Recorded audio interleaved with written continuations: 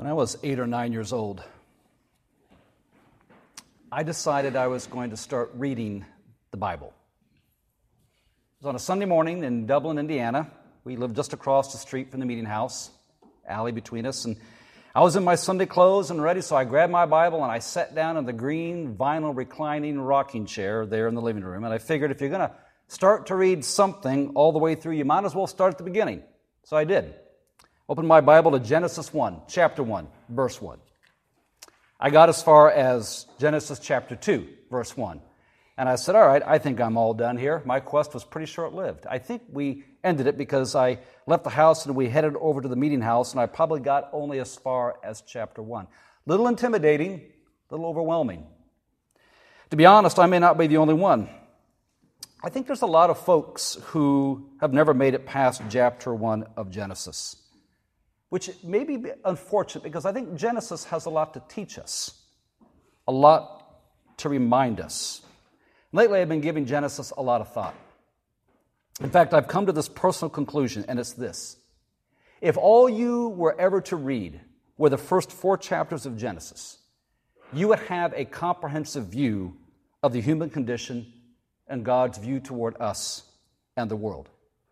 Genesis is more about how we understand ourselves, our world, and trusting God than it is a defense for the creation of the world. Now, there's nothing wrong with that, to be sure. God created the world, and it's a wonderful part of that first book, but it was never intended just to be a rebuttal of science. In fact, Genesis is more poetry. It's more like a hymn. It's more like a liturgy of sorts that's intended to create in us a sense of worship and trust towards God. And I have gone back to Genesis more and more lately because it offers us something else, I think, which I'll get to in a little bit. It offers us a different narrative. It offers us a different story to live by and to identify ourselves with. Because in many ways, you and I, the minute we wake up in the morning, the minute we hit the ground, we are giving a multiple number of narratives that we are asked to live our life by. Stories to identify with. Narratives to identify with, to put our faith and trust in. And I go back to Genesis time and time again and say, but there is a different one here that is asking me to identify with. So understanding the book of Genesis begins with understanding when it was written. It was actually written or assembled between 598 BC, 587 BC, which is before Christ or before Common Era. Now those dates are hugely important because it's during those 11 years the Israelites were carried or forcibly removed from their homeland, their promised land, and carried off to exile in Babylon. And so while they're in Babylon, they were forced to live under an occupied force by a foreign power, ruled by a foreign government, subjected to their foreign gods. They were strangers in a foreign land. In other words, they are completely in foreign territory, completely with a different narrative, and it was within that time frame the book of Genesis was assembled and it was written.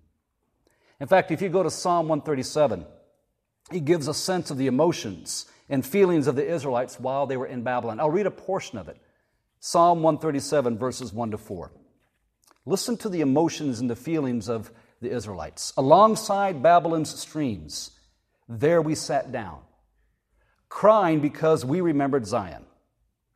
We hung our lyres or our harps up in the trees, because that's where our captors asked us to sing. Our tormentors requested songs of joy. Sing us a song about Zion, they said, but how could we possibly sing the Lord's song on foreign soil? So this is the place they were in. They were both physically and spiritually in a foreign land, homesick for their own homeland. In fact, I would say they were displaced and depressed. They had no joy. It was manifested in their inability to sing. And when they were asked to sing, they just hung their instruments up on the trees, and all they could do was cry. No more song in their soul, no more life in their heart. Emotionally, they were in this foreign territory, and they didn't know what to do or who to turn to. And so even in that little snapshot, we find that we get that way sometimes. Life gets hard.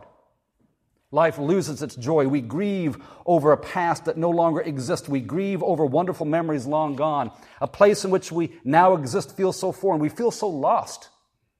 We're not even sure that we can sing the hymn when the pastor asks us to stand and turn to the page number. We just say, I can't sing anymore. I have no song in my heart. These words just don't resonate. I would rather just sit and listen. It was in this climate of despair, this climate of disarray that Genesis was written. And think how counterintuitive it was. The Israelites living in this harsh world with tormentors and joylessness, and in fact, the first verses of Genesis, we read this: when God began to create the heavens and the earth. The earth was without shape or form. It was dark over the deep sea, and God's wind swept over the water. And God said, let there be light. And so light appeared, and God saw how good the light was, and God separated the light from the darkness. God named the light day and the darkness night. And by the way, did you notice, God didn't have to create the darkness. It already existed. All God created was light. And that must have been how the Israelites felt in Babylon. Darkness, chaos, a life without shape or form. And when I hear those words, without shape or form, I think of people who have a life without purpose, a life without a sense of meaning, a life without a sense of hope. Chaotic, just in a vacuum, a void. And so this writing of Genesis is this reaffirmation of their faith. It's a reaffirmation for them that God is good and that creation is good. It was a reaffirmation that regardless of all the darkness and chaos that they were living under at that time, God was working to bring light and order and goodness to the world. Genesis is this reaffirmation of faith that despite the news reports, despite all the seemingly empirical evidence, despite how formless and void your life feels right now, God is still at work bringing light to our world and creating a world that is good. It is a reaffirmation of faith that God is at work creating. And by the way, if you go to 2 Corinthians 5:17, the Apostle Paul picks up on this language. And he picks up on this idea that God is recreating, because he says when we enter into salvation, he says we are new creations in Christ. It's the same language. Paul is saying God is constantly creating and recreating, and when we come to faith in Christ, we are part of that new creation. God is creating something good, and that is you and I. Now, there's something else you need to know about the Babylonians. They had some pretty funky creation stories of their own. In one version, there is this power struggle between the gods, which had a deity named Marduk to kill, and this deity, Marduk, killed an older goddess named Tiamat. Now, you don't have to take notes on this, it's just for background. After killing her, the goddess's body was torn into two pieces. One half was fashioned into the earth, while the other half became the heavens. Now, the only thing I could think of after I heard about that was try depicting that on a flannel graph in Sunday school. I guarantee you the kids will either not come back, or they will be back in droves the next Sunday. Now, a second popular story among the Babylonians was full of bloodshed. Human beings were the product of the gods killing each other. And I know this gets a little funky, but in their own mind's eye, it was the blood of the dead gods that became the life source for creating human servants who ultimately would do their bidding on earth. Again, not your typical flannel graph story. Now, why is this important?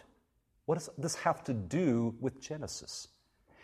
It's important because it shows how different the Hebrews understood their world and how the book of Genesis was created so that they could be reminded that they were to identify their life with a different story, a different God, a different dream for creation, a different view of humanity. Where the Babylonians' world was created out of violence and fear, the Hebrew world was created by a God who declared that everything was good and provided this flourishing world that would grow plant life and fruit trees, and God would provide for the needs of everyone and everything and everyone that had breath. As verse 30 reads this, to all wildlife, to all the birds of the sky, and to everything that breathes, I give all the green grasses for good. And that's what happened. God saw everything he had made, and it was supremely good.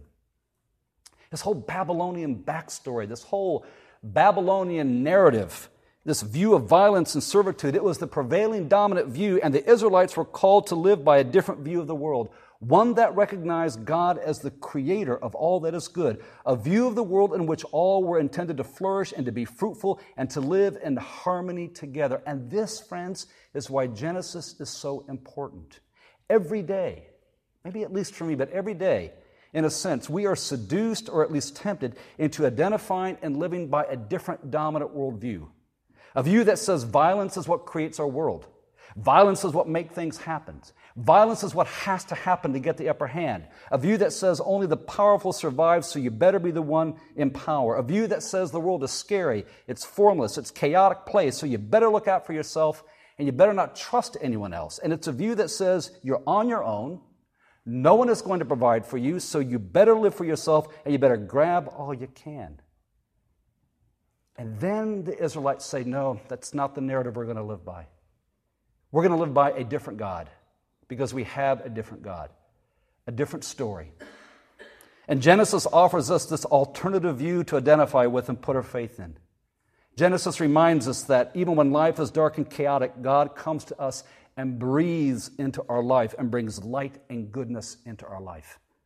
Genesis reminds us that God did not intend our world to be a violent and competitive place, driven by scarcity, but a place in which we live in harmony with one another, a place where we recognize the abundance of life that God offers, and we trust that God will provide what we need so we don't have to go taking it from others. And Genesis reminds us that ultimately our world is not a scary place to be. On the contrary, it is a good place to be because God created it and God said it is good. Verna Dozier is an author that wrote a little tiny book called The Dream of God, and she writes this, quote, "The opposite of faith is not doubt, but fear. Faith implies risk, and I will cast my life on this possibility that God is for me."